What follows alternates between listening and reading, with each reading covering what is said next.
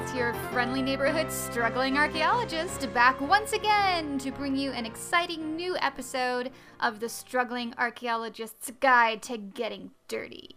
This is Jenny, and I am back for hopefully lucky number 13.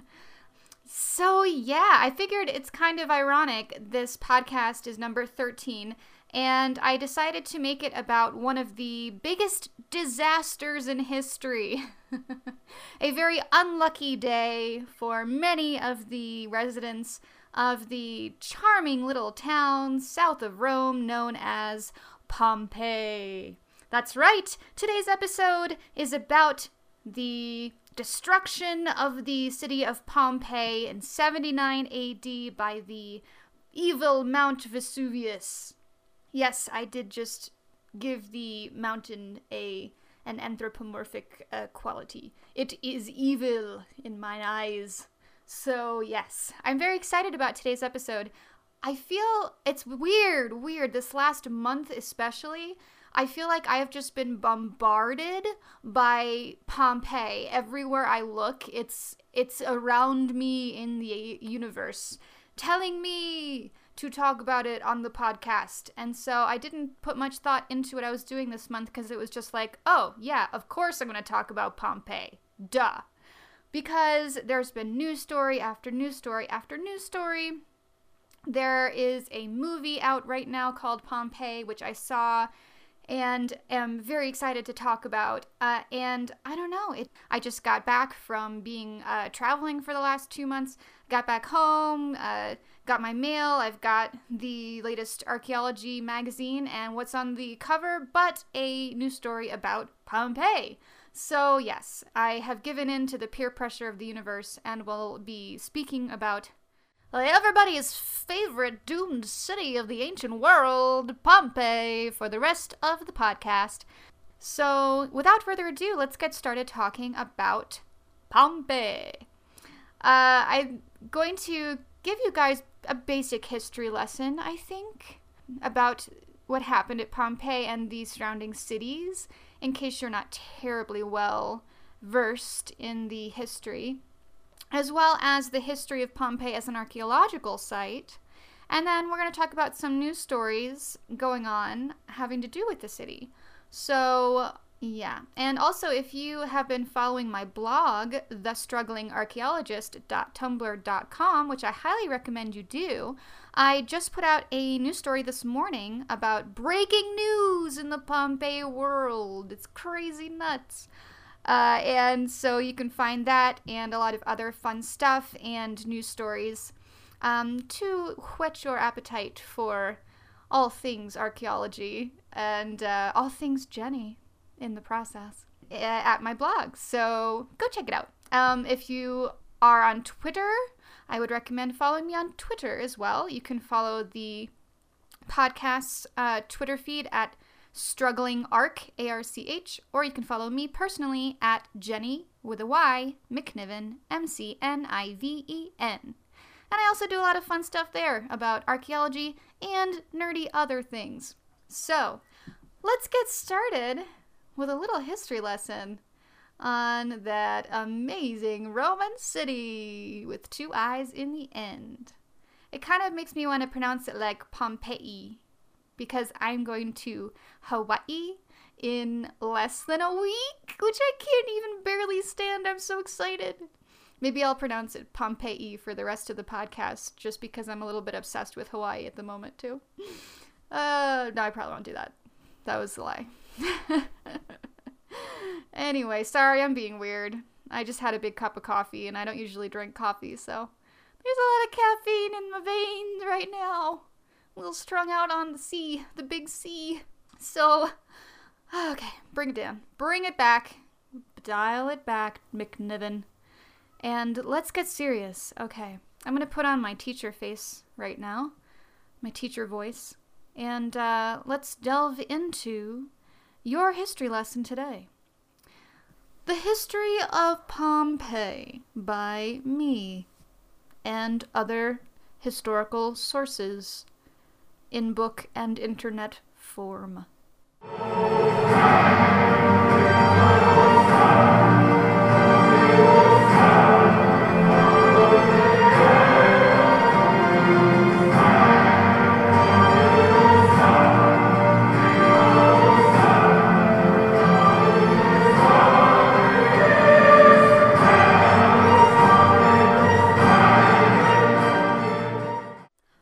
Ooh, how very dramatic it all sounds. For our dramatic info, I would like to thank Clinton Shorter, the composer of the Pompeii soundtrack, that being his title track, Pompeii, which I thought set the mood for this discussion. It's a very touching, dramatic, and sad story, one that has captured the hearts and minds of people for 2,000 years, and it continues today. I have a sneaking suspicion the world will really never be done learning about Pompeii, and it will never be done visiting it or being fascinated and touched by it. So I'm glad I can continue that very long tradition with you on the podcast today. So let's talk a little bit. Of course, we're not only going to be talking about Pompeii. As many of you probably know, it was not the only town destroyed by the eruption of Mount Vesuvius. There were several other towns or cities, unfortunately, leveled and covered in volcanic ash and mud during the same eruption. They just don't get as much screen time because they weren't as big as Pompeii. There wasn't the amount of tragic loss of life. And Pompeii was just the bigger city at the time, and it was much more, I don't know, it just had more screen cred, whatever you call it. So that's the one that gets all of the attention. And also, most of the archaeological investigation has been focused on the city of Pompeii itself. Although, of course, there's also been a lot of excavations at Herculaneum, so we also do know a lot about that city. But there were several others destroyed during the volcano, such as Stabii, Opulantis, and Mount Bursaccio. So those are just some other examples of places that were heavily impacted. But we will focus on Pompeii today. So Pompeii, also you could probably turn this into a drinking game where you take a shot every time I say the word Pompeii because, well, you know what? I'm not going to recommend you do that. I'm going to say it a lot and you would probably be unconscious, like 10 minutes in. So don't do this. Do not do this thing. Forget I said that. I'm being a very bad influence right now. Back to my more responsible teacher voice, who does not encourage people to drink with reckless abandon.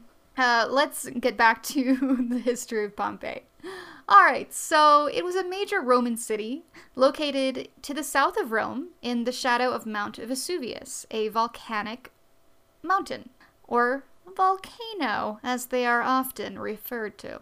It's actually located about 8 kilometers away from Vesuvius, but of course that is close enough to be completely obliterated by any eruptions headed their way from the mountain.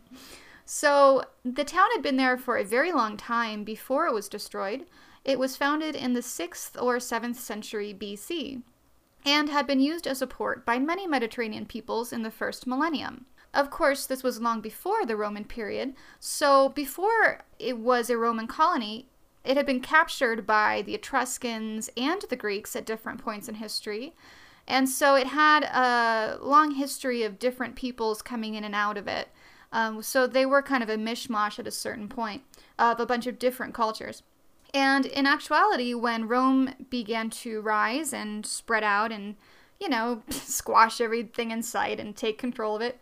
They actually fought against Rome in the beginning. They're in a region known as Campania, and the entire region fought against Rome, but was, of course, squashed. The rebellion was put down by the Roman general Lucius Sulla, and the area in Pompeii itself was made a Roman colony around between 87 and 80 BC. So, after it became Romanized, a large portion of its population was replaced by Roman elites, and they basically spent the next 100 years developing the city. This is when a lot of its infrastructural development took place. So they got an aqueduct, an amphitheater, a palaestra, which is also known as a gymnasium, some bathhouses, a lot of really awesome, beautiful grand villas, both inside and outside the city, a city wall to fortify it. So there was a lot of things going on in the first centuries, both BC and AD, in Pompeii. And the town itself was built kind of on a grid, which is very similar to what you see in most Roman cities. The entire town was centered around the central area known as the Forum, which was a gathering place for commerce, markets, for politics, anything that was going on in the city that they wanted to involve the people in. So by the middle of the 1st century, it was actually a pretty bustling town. It was quite successful. It had a port nearby, which made it a great center for trade nearby and for passing things up along the Appian Way to Rome. So it was used for a lot of different things, and it had actually become kind of this, mountainside vacation hangout, for the rich and famous of Rome. So it's like the Hollywood Hills, kind of, I guess, with like a lot less cell phones and chihuahuas. So anyway, so it was doing pretty well before the eruption, obviously. And let's see, at the time, okay, so there was a couple of things going on in the decade before the town was, stamped out by nature. There was a new emperor that year. Titus had just taken the throne, and so they were celebrating that. And at the time, there seemed to be around 20,000 people living in Pompeii itself and in the outskirts of Pompeii. So that's actually quite a lot of people. There were a couple of towns around it, like Herculaneum, that were a little bit smaller, but still it was a pretty heavily populated area. Now, because it was directly next to a volcano, Pompeii was kind of used to volcanic activity such as earthquakes. They had actually had a pretty large earthquake happening in 62 AD, which actually inflicted a lot of damage to the city and caused a lot of infrastructural problems. And during this time, quite a few of its inhabitants, especially some of the richer ones who could afford to, sort of left town and fled to build in a safer place where they were like, our villas ain't gonna get destroyed by no earthquakes. And I'm sure they sounded exactly like that, except in Latin, so probably much more proper sounding. Yeah. So they were no strangers to seismic activity, but obviously these are ancient people. In the 1st century, they were pretty far advanced as far as technology is concerned, but they really didn't have a hold or grasp on, a lot of scientific principles and geology and things like that. So obviously they didn't really realize that they were living basically at the mouth of Mount Doom. And that at any moment they could all be killed instantly. Which, if they had known that, obviously we wouldn't be talking about this today because no one would have lived there. Even though, to be fair, people still live there today. So I guess maybe that says something about talent for human ignorance overpowering all other things. But anyway, so yeah, that's kind of what's going on at the time. It's a thoroughly Roman town. So there were a lot of more elite Romans living there, and especially on the outskirts where you find a lot of the really fine villas. So it was a pretty sweet life if you were a rich folk living in around Pompeii. Not too bad. You had a nice view of a mountain, like right over there to the northwest. And I think things were generally pretty good, except for, having to live as a peasant in the Roman world was not the nicest life ever, but hey, everyone else was doing it, so couldn't do too much about it. So anyway, in Pompeii in 79 AD, when this occurred, you've got your everyday hustle and bustle of life going on. You've got people who are working to rebuild the damage done in the 62 quake, so there's actually still some construction going on. And then you've got the normal type of stuff for Roman life. There was an amphitheater in town where they had gladiator shows. So exciting. Just go out with the fam, watch some gladiators maul each other to death and get eaten by tigers and such. Just an average Saturday afternoon for Pompeii. And of course they were in the Roman world, so they were pagans who had a polytheistic worldview. They worshipped many of the Roman gods, and so their religious life was heavily revolvent around, is that a word, revolvent?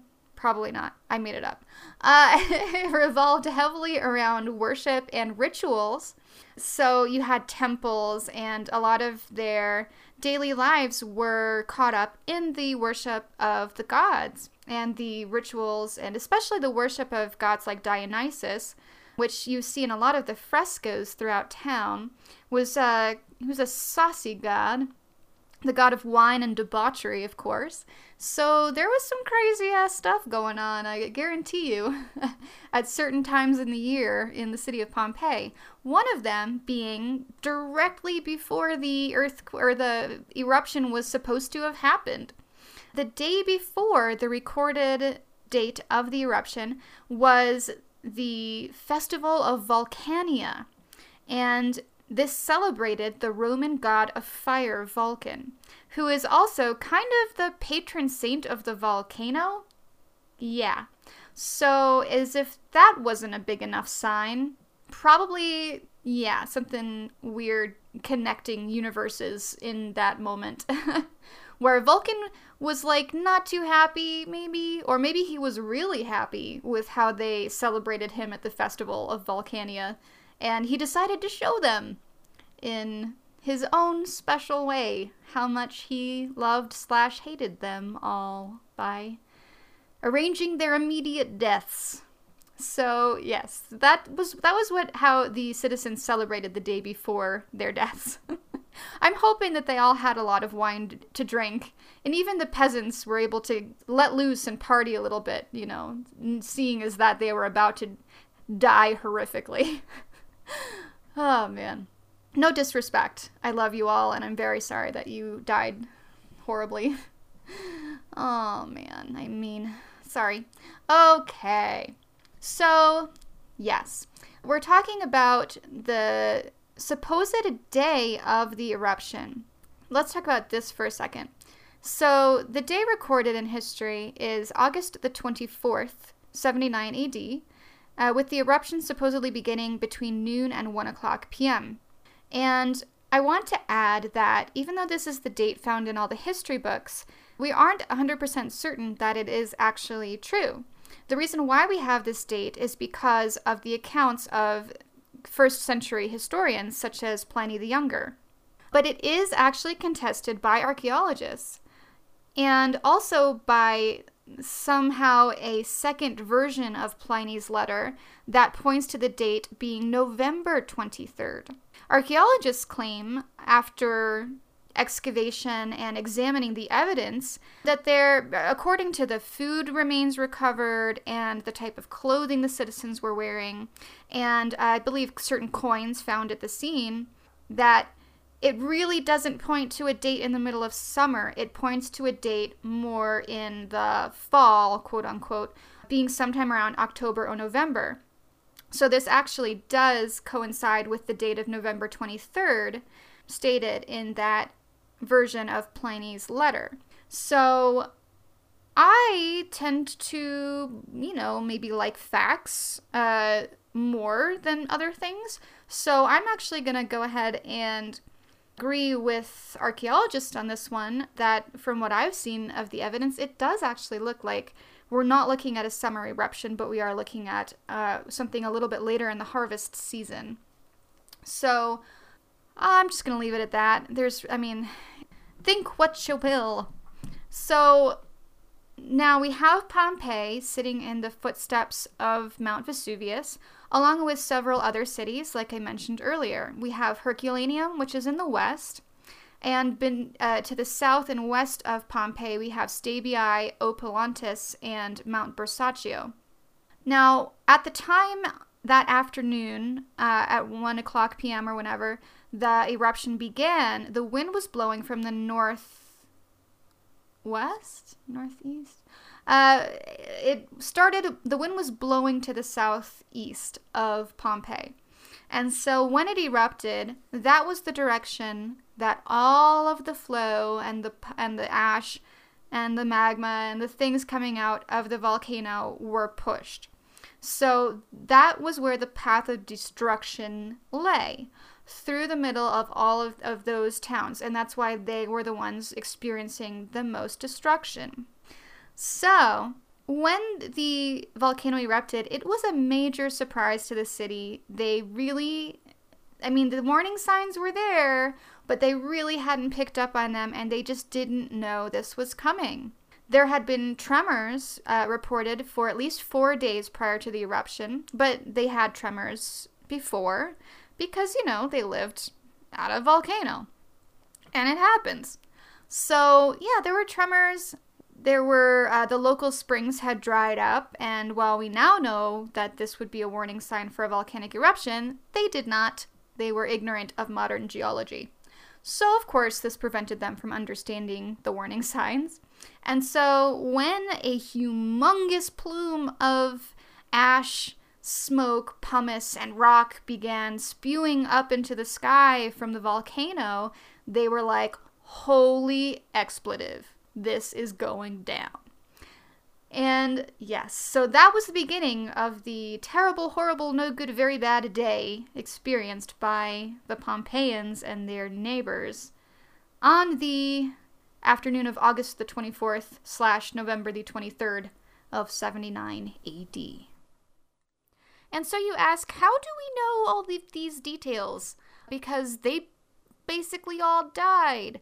Not everybody died, obviously. There were people who escaped, and in the neighboring towns there were many other people who escaped. So there are first-hand sources, the most famous being a letter written by Pliny the Younger, a historian, who was actually in the nearby town of Mycenium, which is to the northwest of the volcano. So they weren't affected by it, but they could clearly see what the volcano was doing.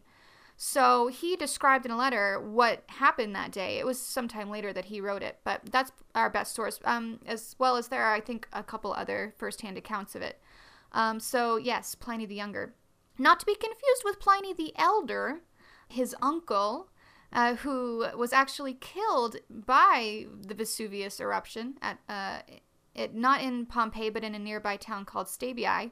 Pliny the Elder, funny how names run in families like that, so literal, too.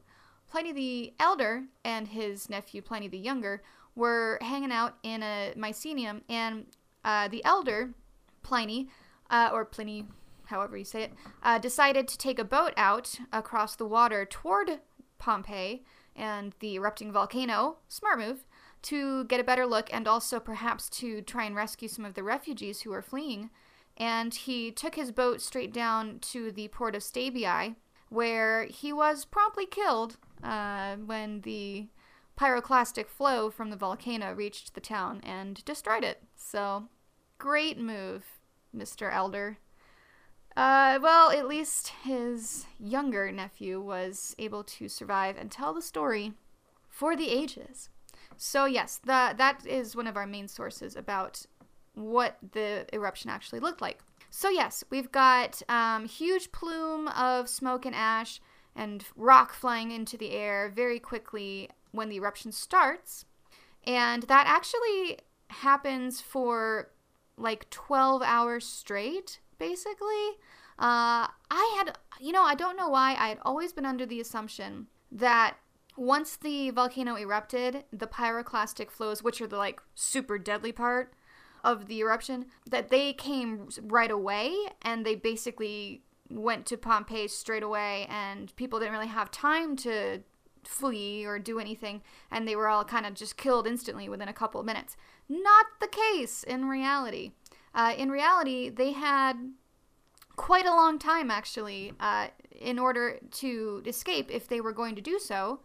So, anyway, so there's this period from about 1 p.m. to midnight when the sun has been blocked out by the ash in the sky because the plume has gone several miles into the air. And so it's complete darkness in Pompeii, and they are being bombarded by falling ash and also rocks, volcanic rocks that have been, flung through the air. Like there's like little trebuchets inside the volcano flinging them toward the people in the village. And so they weren't really in that much danger at this point, except for from the falling rock debris, which was piling up on rooftops, coming in through windows, maybe hitting people on the street. But besides the occasional bonk on the head or the roof collapsing from these like meteorite type rocks flying everywhere, there wasn't that much going on at this point that was too dangerous. So I think most people actually just went, took shelter in buildings, bunkered down in their houses, and just sort of waited out the storm because they didn't know that it was going to get worse. They were like, oh, well, this kind of sucks, but it's not that bad, so I guess we're just going to wait it out and see what happens. Bad decision! Because little did they know, after midnight, there would be ridiculous amounts of magma, volcanic mud, and pyroclastic surges of hot gas, ash, and fire raging forward at them. Yeah. So that's kind of when things really went to hell. Around midnight, one of my favorite jazz songs. So, yes, the nearby town of Herculaneum, which actually was closer to the volcano, but to the west, so it didn't get as much of the airflow in its direction, it couldn't escape the magma and the volcanic mud and the first pyroclastic surge, which came upon the town and destroyed it. And like I said, a lot of Herculaneum had actually already fled, so the death count in Herculaneum is much smaller. A little bit over 300 casualties at Herculaneum that they've discovered so far, at least. They thought almost everyone had left the city, and then recently they discovered, right on the beach, because it's a port town, that there were a bunch of boathouses that, unfortunately, the people that were not able to escape in time had fled to and were hiding in these boathouses. And, of course, the volcano don't care about no beach house. The volcano killed them anyway. And when you're talking about the pyroclastic surges that are coming toward all of these towns, they're moving at a pace of over 100 kilometers an hour. They're extremely fast and powerful. And it's not a lot of actual physical material. You're talking about super hot gas, air, ash, and smoke. And so they were literally so hot that the smoke cloud didn't have to actually touch you before you died. The heat was traveling ahead of the pyroclastic surge for some time, and the air got so hot from the surge headed its way that it basically boiled you alive before the surge even got to you. So yes, that was what unfortunately happened to all the poor people hiding in the boathouses in Herculaneum. That started at midnight, around midnight, we think. And so you've got surges coming toward Pompeii. Now, the interesting thing here is that Pompeii has a big outer wall to the north of it, and that wall was actually enough to hold off most of the pyroclastic surges coming at Pompeii throughout the entire night. So all of this debris and airflow is kind of being stopped up by the wall, and it builds up across the night because it keeps getting hit over and over again. And so it gets stopped, but then it builds up to the point where finally, in the morning, it was at the top of the wall. And once it was at the top of the wall, the next humongous surge that came forward went right over the wall. And when that surge went over the wall, it just barreled through Pompeii, and that was what finally killed every last living thing in the town and covered the entire city with a layer of ash and rock, like I think somewhere between 20 and 70 feet high in certain places. So yes, a lot of material coming down, and of course the entire area was continually covered with ash and pumice from the spewing out of the volcano for hours. So it built up until almost everything was covered. I think the amphitheater and some of the really, really, really big buildings were still sticking out a little bit. But so yeah, that was the end. That was the end of everything. Well, I mean, not everything. Life did go on for people in the area who survived. They just, moved somewhere else, somewhere not so deadly. Yeah. So anyway, just a couple things, interesting facts and tidbits about stuff that you might have heard about Pompeii. I know, we talk about it like it's a huge, huge disaster. It's so dramatic. Oh my gosh. It was dramatic. It was a disaster. But obviously, the town was not entirely, it's not a Titanic situation. Well, actually, it is kind of a Titanic situation. A lot of people got off the Titanic. About 1,400 people died. And that actually might be a closer model to Pompeii as well. Yeah, there were somewhere between 12 and 20,000 people living in the city. Not necessarily everyone was there on the day of the eruption. And a lot of them actually did have time to escape. Like I said, from the first signs of the eruption, it was a long time before the final pyroclastic surge came and finished everyone off. So there were people fleeing. I know archaeologically, we haven't discovered every single body in the city because only 2/3 of the city has actually been excavated. There's still a large portion that is still entombed in the volcanic rock. So we don't know what's in there yet. And also, I'm sure there's probably a lot of evidence of people fleeing the city in the outskirts of the city who might have been killed by the volcano as well, but we just haven't had the capability to excavate or investigate there, so we don't know too much about that. But really, we only have about 1,000 bodies at the moment that we know of, so it actually might be more close to the numbers of the Titanic in reality. Which, of course, it's still very, very sad. But if you think, that, like I used to, that the moment the volcano exploded, there was like 2 minutes until every single person in town was asphyxiated to death, turned into a weird, ashy body statue, then not correct. Actually, most of the residents of Pompeii did actually leave or make it out alive. But, of course, there were a lot of people who didn't, so too bad. Other things, there are some interesting stories that come from the bodies that we find. I know one that very popular thing people talk about is the rich lady. The rich lady and the gladiator. It's a charming tale of an upper-class woman who was clad in expensive jewelry, and at the last moment, when she thought she was going to die, she ran to the barracks where her gladiator lover was being kept, and she decided she would rather die with him than live 1,000 years by herself in all of her splendor. Kind of, probably not true, but anyway, archaeologists have found in the gladiator's barracks a bunch of gladiator bodies, and amongst the bodies is a rich woman. And a lot of people this is actually like probably the inspiration for the movie Pompeii, which I will describe to you in a little bit. It's fantastic. Yes. It's that tried and true tale of the woman who's too good for the guy, but they fall in love anyway, and he just messes everything up, and everybody hates him. But she loves him because he's a winner.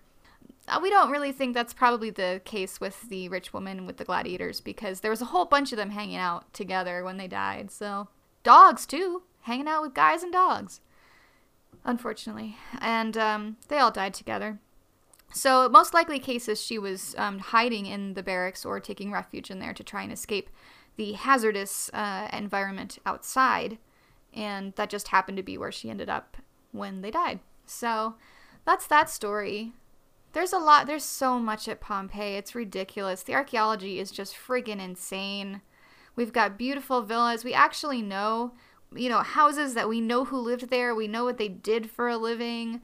We know what was being served at the bar that day, who was in the bathhouses. It's an entire world, and obviously you can't delve into every detail in an hour-long podcast.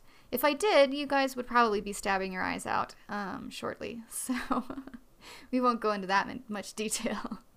But I did just want to throw those little things in because I always thought those were interesting.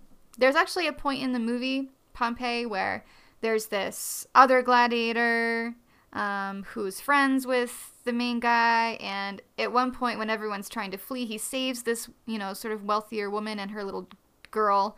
I thought they were going to replay the scene of the lady and the gladiators, but then they didn't, and then I think they probably all died anyway. So anyway, that's that. Why don't we talk a little bit about archaeology? The archaeology of Pompeii, also a very interesting journey. And I say journey because it's something that has been going on for hundreds of years. Pompeii is the longest continuously excavated site in the world. That's right. Now, technically, we say it was rediscovered in the 17th century, and that's kind of true, rediscovered by modern people. It's not like the day after the volcano, no one ever ventured back into the area again, and no one spoke of it, and no one thought of it, and Pompeii completely disappeared from all human knowledge and memory. Not so much. Obviously, there's a lot of people who lived there who came back. Right after, we know that there were people who were trying to gather their belongings. The site was known for some time, for, a while. I'm guessing sometime, maybe around the fall of the Roman Empire, people got a little distracted, maybe. Probably forgot about it at that point, and then it was lost to the Dark Ages and all the depressing things that were happening then. So, anyway, but we don't know that much about that period. We know that in 1599, there was a brief rediscovery of the city by an Italian architect named Domenico Fontana. He was digging an underground channel in an effort to divert the nearby river Sarno. He, during that process, came upon one of the ancient walls in Pompeii. It was covered with paintings. At that time, those type of paintings were considered hedonistic, to say the least. Remember, this is the Middle Ages and the Reformation, and so it's an extremely stuffy religious society. So, yes, Mr. Fontana was a little bit scandalized by what he saw on the walls, and he decided to cover them back up and keep going, and just forget what his little virgin eyes had seen. Because a lot of the frescoes in Pompeii and in the Roman world, there's a lot of nudity, there's a lot of sexual stuff going on, there's sexual themes, there's gods, ritual worship, phallic symbology. There's a lot of things that were pretty groovy in the first century that were not considered so groovy during the Counter-Reformation. So this is kind of a theme in the archaeology of Pompeii. A lot of people in the coming couple hundred years couldn't handle the raunch that they were discovering, and they actually tried to censor a lot of it. Which is kind of funny, but I mean, it's realistic. What were they going to do? They didn't, there was like an anti-classical beef going on at the time. So it would be a little while before the classical era, during the 19th century, I'm going to say, really when people were, oh wow, that stuff's pretty cool again. We're okay with all of this weird ritualistic nudity and sexual content again. So yeah, so that started happening. And then it wasn't until the 1730s and 40s when kind of more in-depth excavations, I guess you could call them, were happening. They weren't probably that scientific in nature, but at least they were uncovering and digging out the city. So, and these were happening under the rule of Charles of Bourbon, the King of Naples. He wanted a new summer palace to be built on a spot by the water outside of Naples, and so they started digging there to build it, and voila, they discovered Herculaneum. And so they discovered Herculaneum, and then there were rumors nearby that there were, ancient sort of treasures coming out of the ground nearby. So architect, I love this guy's name. There's an architect named Roque Joaquin de Albuquerque. Interesting name. He began digging over Pompeii because he heard there was some ancient stuff in the ground there. And he wanted to give his King Charles some new prestige objects to make him fancy and cool and to reinforce Naples' power in the area. So he began treasure hunting / excavating over the city of Pompeii. And that was, from that point on, there was basically always someone digging up Pompeii. Now the problem with this is that the city had been covered with volcanic ash that had hardened, and it was covering the entire city, which was keeping it hidden from the world, but it was also protecting it from the world. So during that time, the elements and the earthquakes and things that would have broken down all the structures of the city over time, had it not been encased in carbonite, / ash, sorry, those type of things weren't a danger to the ruins until it began being destructed by people who were trying to uncover the city. They were actually removing the city's protection while they were uncovering it. It's a real double-edged sword, even today, because the preservation of the city is so amazing. It really does provide the best example in history for archaeologists to learn from about the ancient world. So excavation is still really necessary. We learn more and more and more and more every day. But by uncovering it, we also make everything there more susceptible to destruction, weathering, and theft, which has always been a problem. And we'll get to a little bit more of this later when we talk about our shorty news of the day. Yes. So anyway, back to archaeology stuff. There were a succession of excavators working at Pompeii after Alcubierre, and they just kept chipping away at the city. In the 1860s, there was a man named Giuseppe Fiorelli, very Italian-sounding man, I must add, Giuseppe Fiorelli, who was investigating, and he was the man who first figured out that there were bodies, or the lack of bodies actually, left in gaps in the ash layers. And he was the person who decided that they could make casts of the bodies found in the ash layers by pouring plaster into them. Now, I don't know if you understand exactly how these body casts that are so famous from Pompeii work.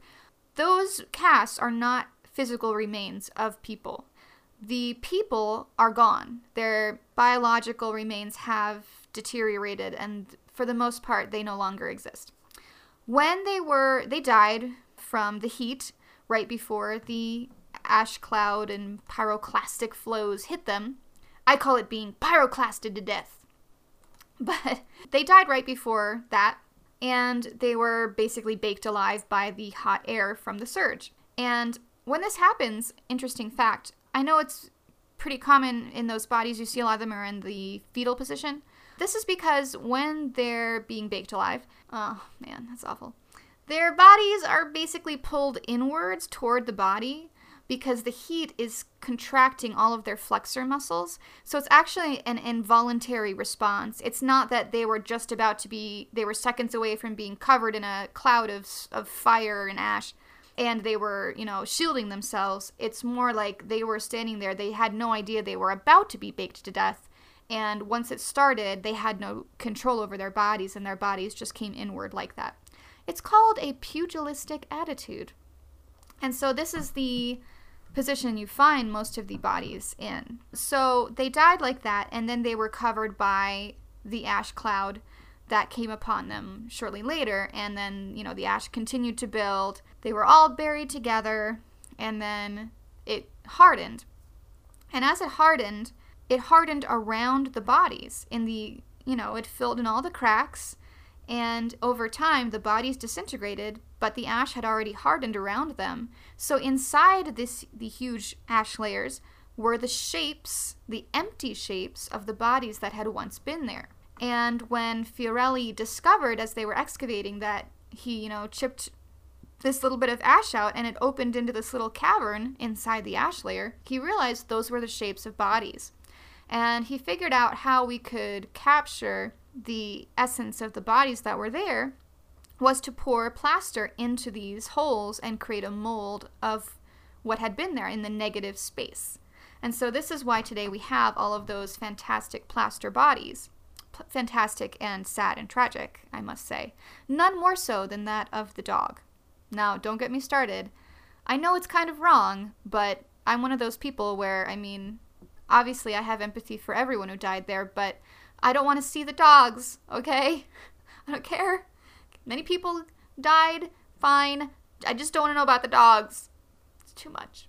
But anyway, this is when, so the 1863 era is when we get those fantastic plaster bodies. And we do it differently now. I don't think we use plaster anymore. I think we use some type of a laminate that's more clear that we put in there. But it's amazing because this has allowed us to see in great, great detail, even up to the facial expressions of the people that we have been able to plaster cast, which is absolutely insane. I don't think there are many, except maybe Bog Bodies, instances where you get that amount of detail. So anyway, we're talking about excavation still. So work has continued, obviously, up until today, and only more recently have the more risque sexual scenes and artifacts of Pompeii been revealed to the public. Of course, there are a lot of frescoes that have nudity and sexual content in it, and there are artifacts such as statuettes and things like that. Probably ritual, maybe a lot of fertility and worship involved. And they had really been hidden from the world by all of these really uptight middle-aged people. Not middle-aged as in, like, in their 50s, like baby boomers middle-aged. I mean, like, Renaissance middle-aged. So, anyway, not too much else about excavations at the moment. I have another news story we'll talk about that goes into more detail in a little bit. But first, I wanted to talk about Pompeii the movie. Haha. Oh, if you haven't had the chance to get yourself down to the theater to see this gem, I certainly recommend it. Yes, Pompeii. Pompeii, Pompeii, Pom. It's just your good old-fashioned disaster movie through and through. It's very interesting. Not always wonderful in a good way, but still very interesting. It reminded me a lot of two different movies. It's part Gladiator, part Titanic. So imagine, okay, you're in Gladiator world, and there's a lot of Gladiator stuff going on, and there's a hot Gladiator, but then it's the story of Titanic. So he falls in love with a girl who's too good for him, and she's really bummed out at her life, and there's this other really rich guy who really likes her, but she doesn't like him, and he gets kind of angry and violent about it, and he wants to steal her and lock her up and keep her forever. But she ain't gonna have that because she's an independent woman, and she chooses her man, even though he's poor as stuff. So they fall in love, and they get chased around by the mean guy who's really rich and powerful.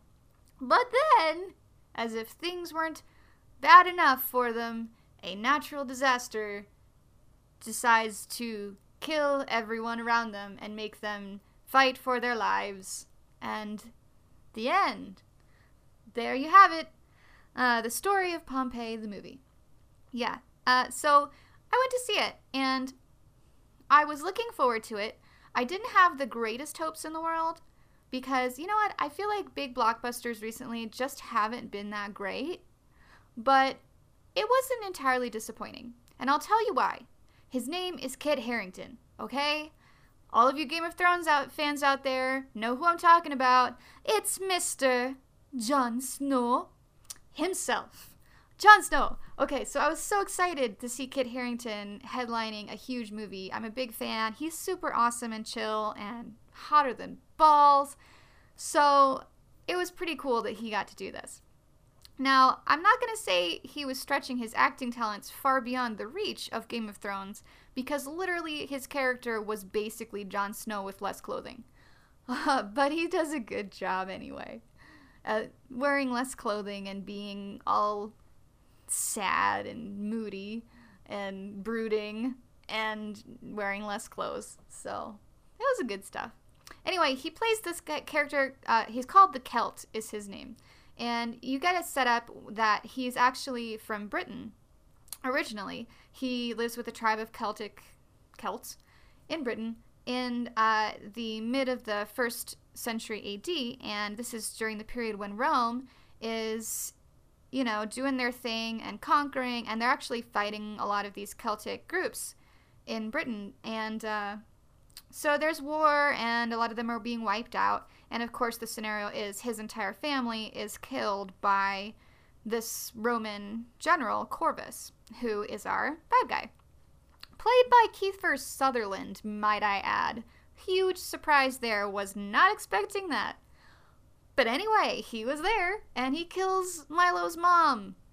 And so he becomes a refugee kid, and then he's taken by slave traders, and he is put in London into the gladiator world, and he becomes a gladiator known as the Celt. So, he's downtrodden. His entire people have been killed. They were horse people. He's like Eomer of the Celts. And so, he grows up and becomes a gladiator, basically. May I point out, at this point in history, I figured out around the same exact time when he was a child and his family was killed by the Romans, this was the exact same era or time when Queen Boudica was raising hell and leading her campaign against the Romans through London and Londinium and all these other places in Britain, and burning them and defeating the British, which was pretty awesome. They don't mention her, and she, that campaign is not a part of the story. But anyway, just interesting side knowledge. Queen Boudica rules. But anyway, back to the Celt. He becomes a gladiator. A guy sees him in London kicking ass. He's very quick, which is his main thing. He can beat everybody because he's super quick. And so he takes him to Italy, back to the homeland with him, and he brings him to Pompeii, where he is put in the gladiator circuit in Pompeii. And along the way to Pompeii, he meets the lovely Cassia, a fine lady, actually the daughter of the head guy in Pompeii. His name is Severus, by the way. So yeah, after I heard that, I couldn't focus for the rest of the movie. I just kept thinking of Snape. But anyway, yes, his parents are one of the most elite her parents are one of the most elite families in Pompeii. And so she, of course, is a prize to be won. And who has set his sights on her but, you guessed it, General Corvus, who is now Senator Corvus, the man who literally killed Milo's mother 17, 18 years prior or whatever. So, interesting. So there we get our worlds colliding. So she meets him on the road. He helps because their horse goes lame, and he kills the horse because he wants to get, showing pity. And she sees him do that, and she falls in love with him basically right there because he's so manly and awesome. Might I add also that Kit Harington's first shot in this movie, he's walking into the gladiator ring. He comes out of the darkness in slow motion into the light, and he's got his head down and his brooding eyes staring at you, and he's half clad in leather, and his abs are glistening. It's ridiculous and amazing at the same time. Ah, so good. So attractive. Anyway, I swoon. Whew. Yes. So enough Kit Harington love. So, yeah, stuff happens. He's in Pompeii, more stuff with the girl. Nobody wants them to be together. They're trying to kill him. He reveals his name is Milo. In another gladiator twist, he becomes roommates with this scary-looking black gladiator who just happens to be a teddy bear at heart, and they become best friends, even though they're supposed to be, deadly enemies fighting each other to the death. And then they join forces to show the big bad people of Rome that they don't control them. They may take our lives, but they can never take our freedom. In a Braveheart reference. So we've got all the big ones in here now. Yeah. So, yeah, the two guys are gladiator guys. Oh, the black gladiator guy's name is Atticus. He's also the actor from The Mummy 2, the guy who did a really horrible job kidnapping Evie and Rick's son and had to take him, through the train stops through all of Egypt, and the kid was always, giving him the old what for and showing him who's boss, and he was always bumbling and funny and kind of scary at the same time. It was that guy. So yeah, and then they're being chased by Corvus. They want to be together. They can't be together. He's kind of a horse whisperer. There's a lot going on. In the middle of the gladiator ring, when him and Atticus are just about to be killed and they're fighting for their lives, boom! The volcano blows! Stuff in the air! It's craziness! The ground is opening up and people are crumbling to the ground in the stuff. Stadium is collapsing and Cassia's parents have both been buried in rubble, and then it gets taken away, and then he has to save himself, and then he has to go save her, and then there's another evil guy who has to fight Atticus, and there's a huge chasing whole process here during the eruption. Now remember how I said at first there was the smoke plume, there was ash, and there were rocks flying through the air, spewing out of the volcano. That's exactly how they treated it in the movie. And I was impressed by this part because, at least processionally, it was fairly accurate to how it actually happened. It happened, of course, in a much shorter space of time because it's a movie and it's only an hour and a half long. So, it wasn't 20 hours between the first signs of eruption and the final pyroclastic flow. It was more like 2 hours, but whatever. Minor detail. I'm cool with that. But yeah, they did it. There's a whole long sequence during which they're being rained down upon by ash. Everything is black because the cloud has stopped the sun, and there are rocks raining down on them, which are hitting people on the head in the street and killing them. And they have to take shelter, and then, there's a huge tidal wave that comes upon the shore, too, and that kills a bunch of people. But yes, for one, I feel like there's a lot more people in the movie than there probably were in the town at this point. 2, it's just a lot quicker. Well, that's how it goes. And then, they fight Corvus, and this is the weird thing for me was that the entire time all this is happening, it's pretty obvious that it's really bad, that they should be trying to escape. But there's like a whole chase sequence and like fighting, and people like don't care that there's a volcano going off. They don't care. They're preoccupied with the love stuff, which is totally Titanic. I get it. It was just interesting. It's like the volcano was an afterthought in the background. It's like, oh yeah, by the way, this volcano is going off. But whatevs. We need to get these two to kiss. And finally, in the end, they do kiss. I'm not going to give away the very ending because that would be mean, but they do make a break for freedom. I will leave it at that. And then in the very last seconds, of course, that nasty pyroclastic flow full of fire and smoke and ash comes rumbling down toward the town, engulfing everyone in sight and killing them the moment it touches them. Which, as I said before, not quite accurate. They would have all been dead before then. But, it's that dramatic effect. You need that. You need the dramatic effect of everyone being engulfed in fire and flame the moment before they die. So, anyway, that was Pompeii. It had the chick who played Cassia was also the girl from Lemony Snicket and the series of Misfortunate Events. It's that girl. She was so cute in that, and now she's grown up to be like super hot. And the guy who plays Severus, her father, is Jared Harris, who many of you probably know from the latest Sherlock Holmes series, where he plays Moriarty. That's right. And, he also played Hodge in the most recent and most unfortunately awful movie version of the Mortal Instruments series. Oh, sorry, Cassandra Clare. Not a fan. But anyway, it was a good movie. I don't think the script was very great. I think they didn't give a lot of the actors a lot to work with, especially poor Kit Harington. I think he did a really good job with what he was given. And he did a really great job at looking super hot. But his script was very simple, and his character did not have a lot of range. He was Mr. Broody Man, who falls in love but is really angry the whole time. And he broods some more. And he fights things. And he stabs people, and that happens. So, I would recommend you see it. I think look-wise, visually, it was really good. I think they're actually, like, you know what's interesting? I listened to Kit Harington on the Nerdist podcast recently, and when he did the interview about this, he said that they were very conscious of trying to recreate the volcano accurately.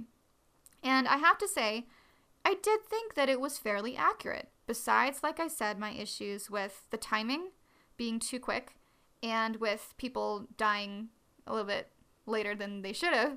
And I think perhaps there's a little bit more destruction on the grand scale of the structures in the village or the city than was real. But besides that, I agree with him. I think it's interesting to see the volcanic aspect, even though, like I said, it's kind of background. But still, I would recommend it. I give it 1 thumb up. 1.5. Why not? And it has Kiefer Sutherland. I don't know. Anyway, it was good. Do it. Why not? Why not? And that's all I have to say about Pompeii, the movie. And now, on to some very quick, because we're already at an hour, shorty news. And in this week's shorty news, a story just coming out in Reuters I read yesterday by author James Mackenzie. The title of the article is Thieves Steal Section of Fresco from Pompeii. Yes, it has happened again, folks. Pompeii has fallen victim to the relentless onslaught of robbers, basically. Treasure hunters have broken into Pompeii, come into a house that had been excavated and was not open to the public, the House of Neptune and Aphrodite, which is a gorgeous, gorgeous house. It has amazing frescoes on the walls featuring the gods, which are just breathtaking.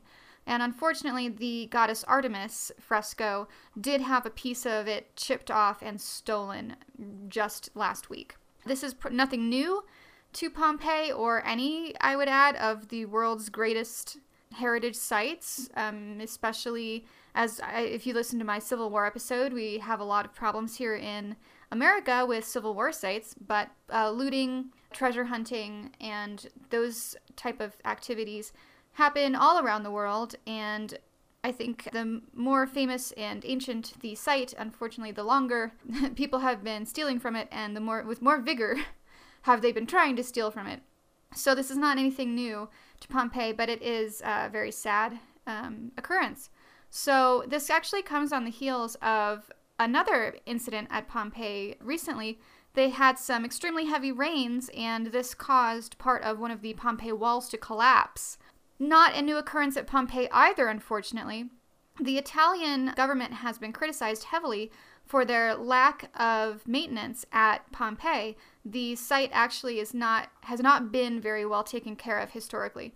And so it doesn't have the infrastructure right now is falling victim to damage from the elements, and water damage seems to be a huge problem at Pompeii.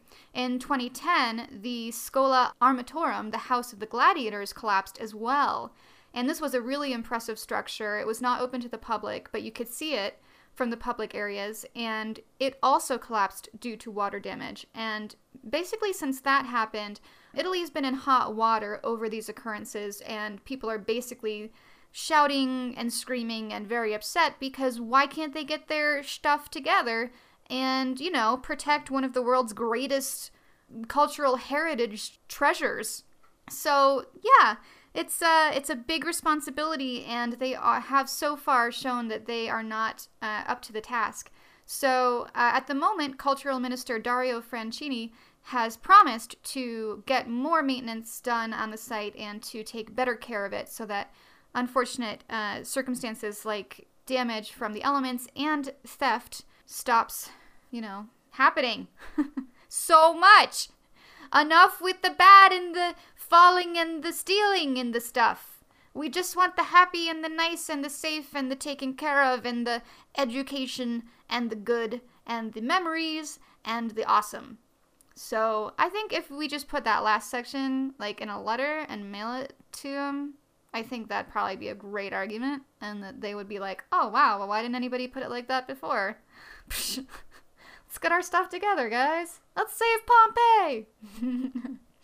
And speaking of saving Pompeii, I mentioned earlier there's an article in the March-April issue of Archaeology magazine on Pompeii. It's called Pompeii's Villa of the Mysteries. And it's a really interesting read by Jarrett A. Lobel. And it's basically about this one villa right outside of Pompeii that has been dubbed the Villa of the Mysteries, which is an amazing house that I'm sure very rich people owned at one point in time before Pompeii was destroyed. It's got, again, awesome awesome frescoes all over the walls, these gorgeous paintings. And yeah, they're trying to preserve them. That's what the whole article is about. It's about how archaeologists are now trying some new high-tech methods of conservation on the artwork. We used to actually remove them from the walls and take them somewhere else where we could work on them. And now we've decided we don't want to do that anymore. They're going to stay right where they are. And they're using technology like lasers and resin and different solvent methods to clean them and nurse them back to health, since they have been very sick for the last 2,000 years. So yes, that's also a good article. Check it out. The pictures of the Villa of the Mysteries are awesome. And if you have the internet, you can just look it up. In fact, there are so many wonderful online sources on Pompeii. I recommend you go. There's interactive sites where you can actually go room through room in some of these houses. You can walk down the streets of Pompeii, which now that they've been uncovered are insanely amazing. It's literally like you're standing in 79 AD. You can see every single cobblestone. This is the magic of archaeology.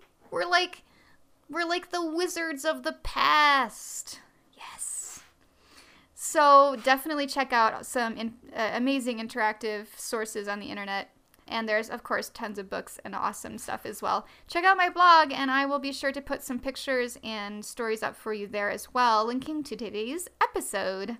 That's it for Shorty News. That's also it for this podcast, because after we get through an hour, I feel like you're probably getting pretty antsy in there. So I'm going to shut us down for the night, but I just wanted to say thank you so much for listening. Everyone who stuck with me for the past 13 episodes, it's been super, super fun. And I've had an amazing time making them, and I'm going to keep making them. And I'm just so glad that you guys are enjoying it too, and that I have a platform to do what I do. So thank you, thank you, thank you. And in some quick exciting news, Player.fm, which is an online podcasting site, also an app, a podcasting app, has named the Struggling Archaeologist's Guide to Getting Dirty one of the top 6 archaeology podcasts of 2014. So thank you to Player.fm. I'm very happy to be amongst such wonderful company. Go to iTunes, guys, and check out some of the other top archaeology podcasts out there. There's some really great ones. And enjoy, me and everybody else, but mostly me. Or I will come to your homes. No, I'm just kidding. All right, everybody. Cheers to you all. Happy St. Patrick's Day. Happy spring. I love you all. And I will see you anon. Goodbye. Until tomorrow. Okay, I'm going to stop singing now. Bye. Oh, I made it so close to not singing the entire episode. And then I went and ruined it. And I had so many chances. I talked about Game of Thrones forever, and I didn't even try and sing the Game of Thrones theme song, which I'm obsessed with. Or I didn't sing the jazz song around midnight I was talking about. I mean, I held out. I tried, people. I'm just not strong enough. I'm not strong enough. When in doubt, I will always sing.